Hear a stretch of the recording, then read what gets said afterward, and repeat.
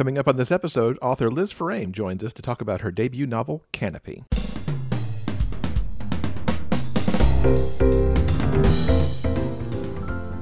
Welcome to episode 268 of the Big Gay Fiction Podcast, the show for avid readers and passionate fans of gay romance fiction. I'm Will Knaus, and with me, as always, is my co-host and husband, Mr. Jeff Adams. Hello there, everybody. Welcome back, Rainbow Romance readers. We are so glad that you could join us for another episode of the show. We've got some great stuff coming up for you. But first, here's a bit of breaking news. Ooh, he even did sound effects. I'm usually the one who tries to do the goofy sound effects. So we just want to remind you to make sure to join us this Wednesday, November 18th for the next episode of Big Gay Fiction Live. This time out, we're going to be welcoming narrators Sean Crisden, Kurt Graves, Joel Leslie, and Nick J. Russo, and we're going to have some holiday story time. Each of these wonderful narrators are making a selection from something that they have voiced that is a holiday story, and they will be sharing a little bit of that with us. Again, that's Wednesday, November 18th. It's going to be at 7 p.m. Eastern. That's 4 Pacific. You'll find it at facebook.com/biggayfictionpodcast. And if you do miss this live, we're going to leave it on Facebook through Thanksgiving weekend, so it'll be there through Sunday, November 29th. And then after that, it will actually show up in the regular podcast feed December 21st, so you will have it for Christmas week. So we really hope you will join us either live or later on in December for what is sure to be a really awesome event. Yeah, definitely looking forward to that. Now, before we get to this week's author interview, we want to quickly mention something that we have been watching lately, something we highly recommend. It's a new limited series called Equal. It is currently available on HBO Max, and it's a really remarkable and empowering look at the people and situations that built the gay rights movement. There are 4 episodes, each with their own focus, and the first one is called Birth of a Movement, and it talks about how in the post-war years in the 1950s here in the U.S., how different people were looking for a sense of community. They found each other during World War II, and now they were looking for that sense of community now that they were back home. This episode shines the spotlight on people like Harry Hay, who founded the Mattachine Society, and Del Martin and Phyllis Lyons, who founded the Daughters of Bilitis. Another episode focuses on transgender pioneers, people like Lucy Hicks Anderson, Jack Starr, and, of course, Christine Jorgensen. It also details the events that led up to the 1966 Compton riot in San Francisco. The third episode is called Black is Beautiful, Gay is Good. And this episode details the histories of important pioneers like Lorraine Hansberry, playwright and activist, probably best remembered for her show Raisin in the Sun. Bayard Rustin, who was one of the key architects of the civil rights movement. He worked hand in hand alongside Martin Luther King, and he did so while being openly gay in a time when it was not particularly chic to do so. They also talk about Jose Sarria, who was the first openly gay person to run for public office. And in the concluding episode of the series, Stonewall from Rebellion to Liberation fills us in on what was going on in New York City at the end of the 1960s, and how what was going on in the community at that time led to the Stonewall riots. It focuses on several different stories of people like Sylvia Rivera and Craig Rodwell. And while the actual history of the riot itself is a little sketchy, we will never know exactly what happened. I think this specific episode really hones in on specific details from people who were there to help paint a broader picture about what it meant and the match it lit, and how the very first Pride March in 1970, to commemorate the anniversary of the riots, was really the birth of the modern gay rights movement. Equal is part history lesson and a rousing call to action. It paints an intimate portrait of all these complex and interesting people using historical footage and reenactments. Each of the characters in the series are portrayed by a cavalcade of out and proud queer stars. They're all utterly remarkable. I loved every single one of them. And of course, the series is narrated by Billy Porter. And we all know Billy Porter makes everything better. Yes, he does. His narration sense going between really delivering the emotional importance of the events, but also occasionally having a nice sassy attitude as well, was really good. And you mentioned that cavalcade of stars. I referenced IMDb often because I'm like, that person looks familiar. Oh my God, it's so-and-so. It was really fascinating to get these pieces of history bound together like this. And it shows how fractured some of my knowledge of the gay rights movement is. Because, for example, I knew about the Mattachine Society. I've learned a lot about the Mattachine Society over the years. But the Sisters of Bilitis was a little something that was more on the edge of my understanding. Each of these episodes really brought forward some really interesting and new information for me. And I really liked how it was presented, where they gave us actual statements, actual recorded statements, actual photography where they had it. But then they used recreations in some cases. And in some other instances, actors portraying these people speaking directly to the camera, directly to the audience to convey the message that they had. It was really unique. It's really special, and I hope everyone has the opportunity to watch it. Now, we'd like to take a moment to introduce you to another show that is part of the Frolic Podcast Network. Is monogamy dead? Are we expecting too much of Tinder? Do millennials even want to find love? The Dateable Podcast, part of the Frolic Network, is an insider's look into modern dating that the Huffington Post calls one of the top 10 podcasts about love and sex. I'm your host, Yue Xu, former dating coach turned dating sociologist. And you'll also hear from my co-host, Julie Kravchik. On each episode, we'll talk to real daters about everything, from sex parties to sex droughts, date fails to diaper fetishes, and first moves to first loves. Ever wondered why a first date didn't turn into a second date? Check out our episode called The Exit Interview, where we helped one of our listeners get answers by calling up 5 of his recent first dates. Some other notable episodes include The Science of Dating, which uncovers the why of certain behaviors, Getting Out of the Friend Zone, which is always a hot topic, and plenty of he said, she said experiments with full-on post-date interviews. Tune in every Wednesday on your favorite podcast player as we explore this crazy dateable world. I'm really excited to bring Liz Frame to the show. We first met Liz when we moved to the Sacramento area a couple years ago, going to readings that were hosted by the Queer Sacramento Authors Collective. And she was reading from a book that she was working on at the time called Canopy. And it was the story of Vivian Chastain. And right from the first time I heard her read from this, I'm like, oh my God, I need to read more about Vivian, because the characters that she created and the setting that she put them in was just so powerful. You were just drawn right into this. And Canopy has finally been released. It got picked up for publication by Nine Star Press. And it's really exciting to have this going out there. There are 2 more books in the series that we'll hear Liz talk about. I've heard some of book 2 during her readings, which is also really awesome. We're just really excited to present this debut author to you so that you can pick this up for your TBR. Liz, welcome to the podcast. I'm so excited to have you here. Thank you so much. I appreciate it being here. I am so excited that Canopy is coming out. It's been about 2 years almost since the first time I heard you read some of this at a gathering for the Queer Sacramento Authors Collective. And I'm like, this is going to be a great book and I need to read more of it. So I'm excited to finally be able to get one and read it. So first off, congratulations. Thank you so much. Tell us about what Canopy is about and a little bit too on the bigger Vivian Chastain series. Canopy is set in Sacramento, California in 2004. It follows the main character, whose name is Vivian Chastain. It's following her as she's adjusting to civilian life after having been in the military. She settles into a new routine while she's finishing up college and working as a bartender. And she has some PTSD after her time in the military, so she's covering up a really intense level of anxiety with sort of fake bravado and swagger. And now that she's out, all she wants is some peace and quiet. But her whole trajectory changes when she stumbles upon a really heinous crime in progress and literally has to fight for her life to get away. And while she's recovering from that fight, she falls in love with someone who I like to describe her as being tall in stature, but short on emotional intelligence. And that sort of toxic union gives Vivian the relationship she thinks she needs. But given her insecurities and traumatic past, she's clinging to this relationship even while it's destroying her. I will add that the relationship is polyamorous, which is not something that comes naturally to Vivian.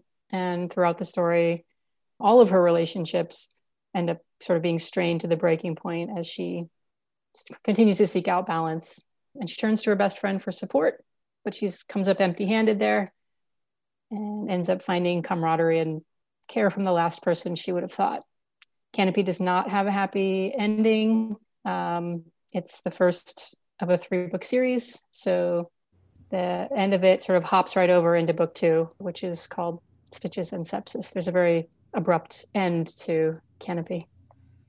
And as you asked earlier about the whole series, so the whole story arc follows, all 3 books follow Vivian over a 3-year period. And since we do talk romance on the show, does Vivian get her happy at the end of the trilogy? Can you really reveal that too much? Well, without giving any spoilers, I will say that by the time you get to book 3, Vivian's starting to, I would say that the relationship she's in book 3 is very good for her. That's good. I like that. From the first time I heard it, I'm like, I hope she comes out good on the end of all this. I mean, it's a really rough path. She's got some challenges, but and I will say that I am by no stretch of the imagination a romance writer. This is not a romance series, but there are some relationships in it, and it does smooth out by the end of book 3. That's good.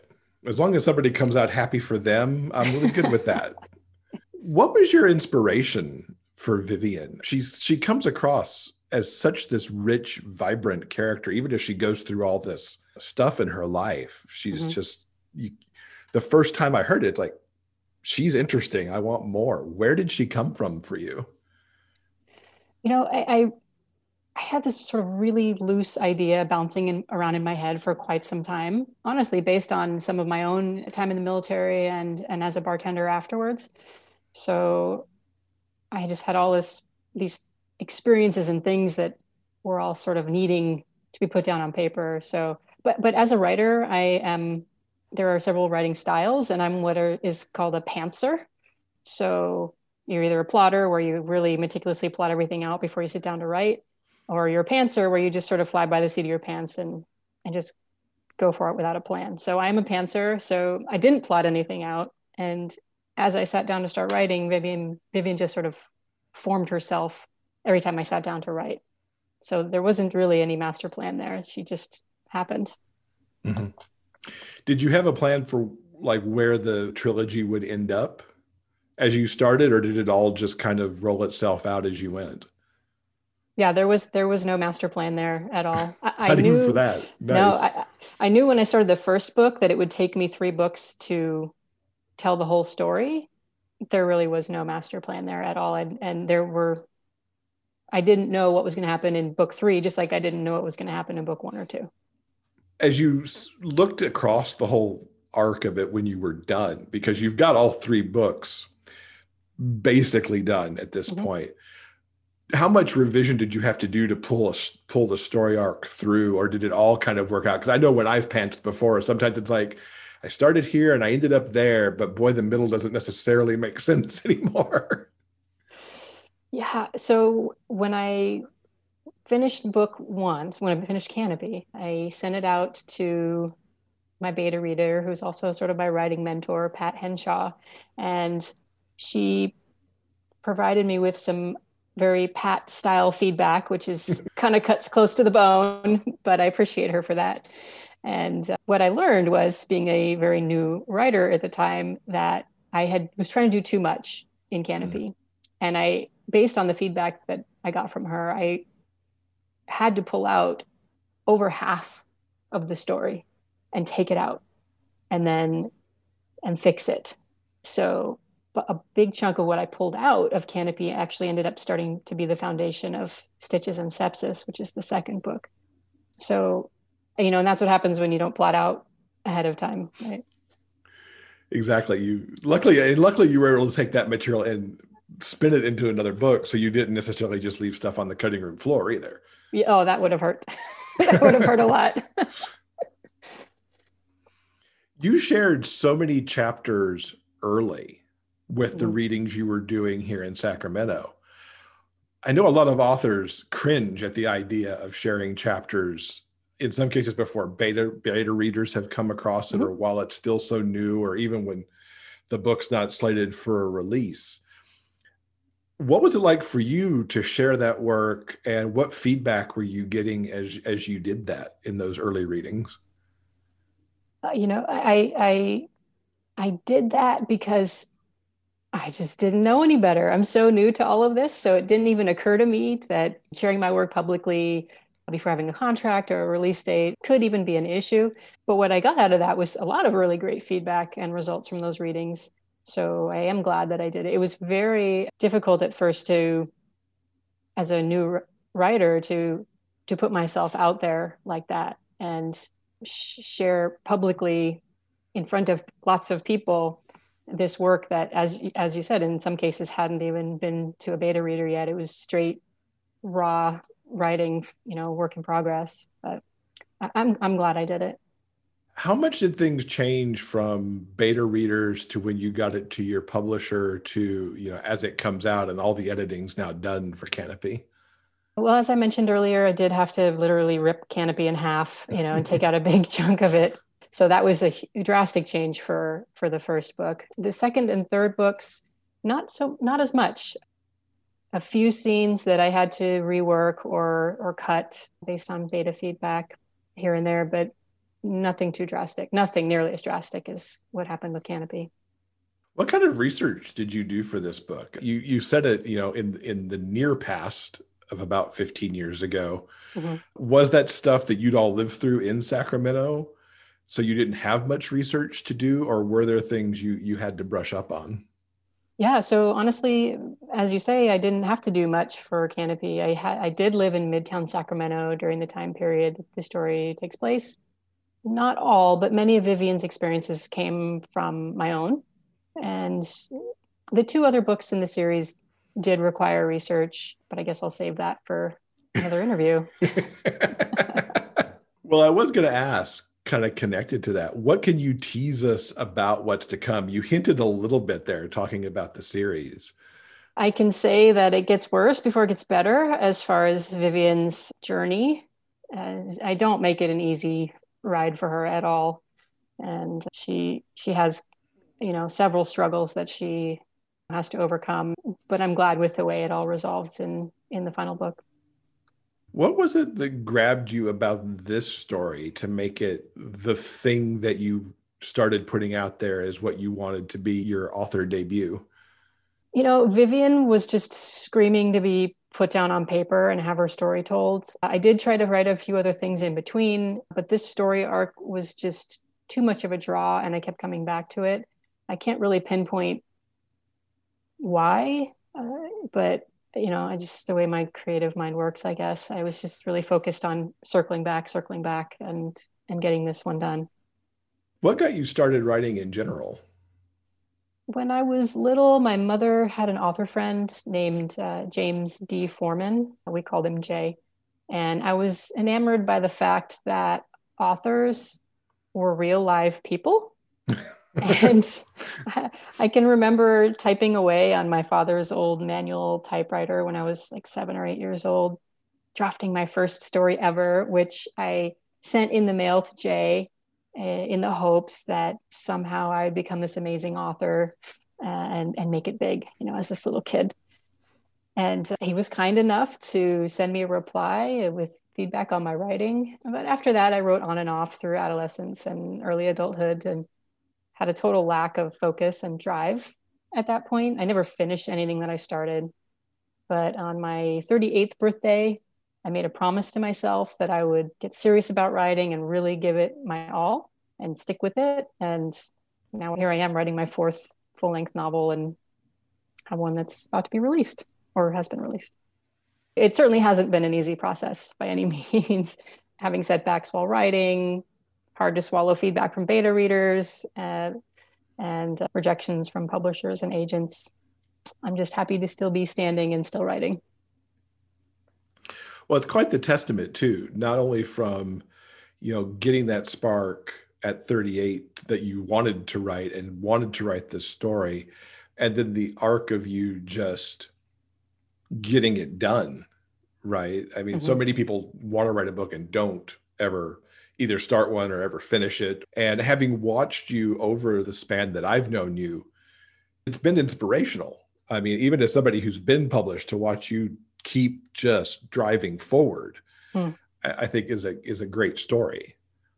Well, and I owe a lot to the writers groups that I'm a member of, especially for QSAC, the Queer Sacramento Authors Group.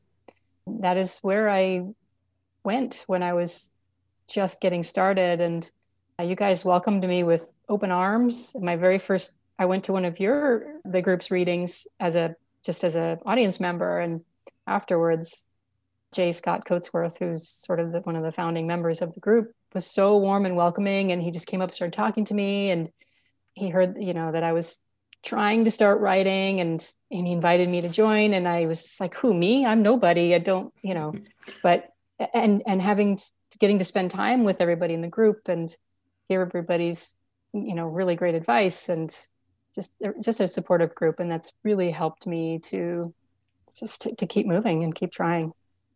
Who are some of your author influences? I love that you knew Jay early, and that he in turn encouraged you when you sent him that first manuscript. I mean, that's awesome. I don't think every writer would necessarily do that, to take that time.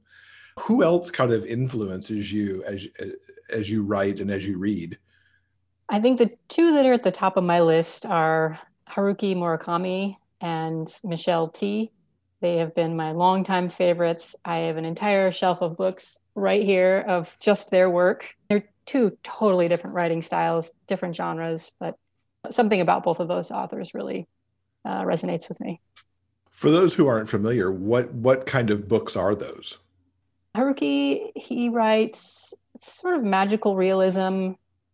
There's a common theme throughout most of his books about sort of an isolated single man trying to just figure things out. But the way he paints the picture of the worlds that he develops, I don't know what it is about them, but it just really draws me in. And I find myself thinking about them months and years later, and I reread the books over and over.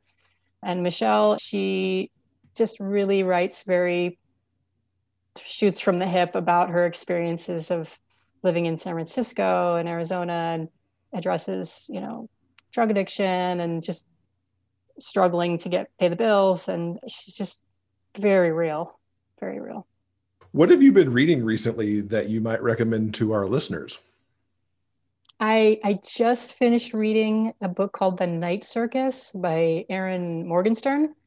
It involves a lot of magical realism, which is, I just can't even, it's just such a colorful novel. There's so much in there to absorb. I almost feel like I need to read it again, but the library told me I had to give it back. So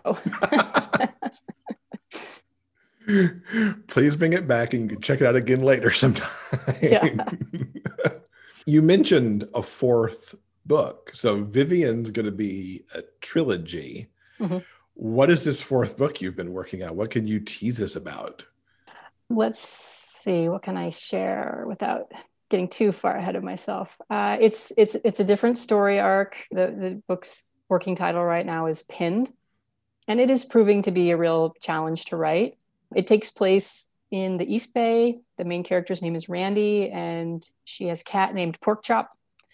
I will say that Vivian, Buck, and Bear, who are all from the Vivian Chastain series, do make appearances in Pinned, though Pinned is not part of the Vivian Chastain series. This is really Randy's story, but it's coming along. I found it challenging because I write in first person, so I've been writing from Vivian's perspective for years now, writing these 3 books. And so having to switch gears to write from Randy's perspective has been so challenging. I've had to keep going back and re-editing the dialogue and everything, because I'm like, oh, that sounds like Vivian, not Randy. I need to fix that. It's cool how you're building what I'll call a universe where Vivian and the characters from there can cross to the other book and not be in that series, but be in this larger universe. It's always fun when you find the crossovers like that. Yeah, it's neat to be reading a different book by the same author, and a character you recognize sort of pops up. That's always fun. How would you describe the writing that you're trying to do? Like looking at Vivian and looking at the new book with Pinned, what kind of makes a book by you, a book by you? Have you kind of found your trademark yet? I'm trying to ensure that my books are generally focused on a really strong female lead, generally, somewhere on the LGBTQ plus spectrum.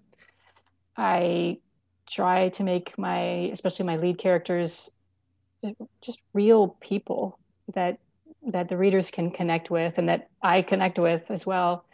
So I think that's sort of my basis. And while they may be people that are very relatable, they may run into some situations that might not happen to everybody in everyday life, but as how they navigate those, I try to make how other people would respond. So we don't have some like super spy, guy MacGyvering stuff. It's a real person handling a situation. Mm-hmm. Grounded in reality. Yeah. Do you think you'd go down the magical realism path? You've mentioned magical realism a couple of times as we've talked. Is that somewhere you'd want to go? I've thought about it, but I haven't ever sat down and actually tried it. So I don't know that if I could be successful in writing something like that. I do enjoy reading it though. Mm-hmm. I'm right there with you. Sometimes I read those things like, I don't know if I could do that, build that whole world out and everything. Mm-hmm. It's kind of scary. Yep. So Vivian is written in that near past, the near history.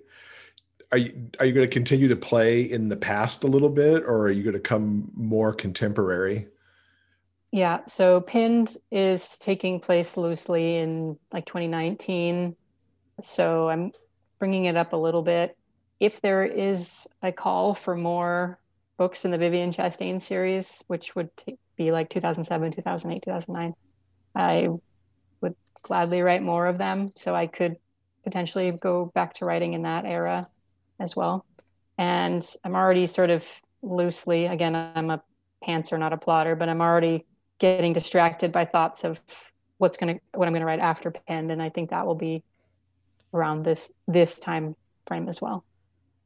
Nice. And it'll be cool to see Vivian as she makes her cameo like 10 years out from the end of the third book. So that's kind of fun. Yep. I had a lot of fun when I was writing that, just trying to figure out, what's Vivian like now? What's she up to? What's going on in her life? And how has she changed? Has she changed? More books for the TBR to keep up, if nothing else, to find out what she's doing in the future. Right. How can people keep up with you online to know when the next books in the Vivian Chastain series are coming, plus Pinned and everything else? I can be found on my website, which is lizfarame.com. I'm also on Facebook and kind of on Twitter. I'm still trying to figure that one out, but I'm definitely on Facebook. I have put a few of the videos from my readings on a channel on YouTube. And I also have a profile with buy links on queerromanceinc.com. And those are all the places you can find updates about me anyway. Excellent. We will link to all of those, especially the YouTube stuff. Folks who have not read this yet should go and look at those videos because it'll help just draw you right into Vivian's world, just like I got sucked into it. So we'll definitely link to those. Liz, thank you so much for coming to talk to us, and congratulations again on the release of Canopy. Thank you so much. It's been a pleasure talking with you, and I'm so glad to have been on your show. This week's interview transcript has been brought to you by our community on Patreon. If you'd like to read the author interview for yourself, simply head on over to the show notes page for this episode at biggayfictionpodcast.com. Don't forget, the show notes page also has links to everything that we've talked about. And thanks again to Liz for taking some time and coming to talk to us about Canopy. It's been really wonderful to see this being a work in progress all the way through to a final book. And if you pick it up, I really hope you enjoy it. All right, I think that'll do it for this episode. Now, coming up next in episode 269, Maz Maddox joins us to tell us about the latest book in her Stallion Ridge series. I'm so glad we finally had Maz on the show. She's been on a couple times in different capacities. We've never gotten to sit down and talk in depth about her writing, so it was really exciting to do that. Thank you so much for listening. Until next time, please stay strong, be safe, and above all else, keep turning those pages and keep reading. Big Gay Fiction Podcast is part of the Frolic Podcast Network. You can find more shows you'll love at frolic.media/podcasts. Our original theme music is composed by Daryl Banner.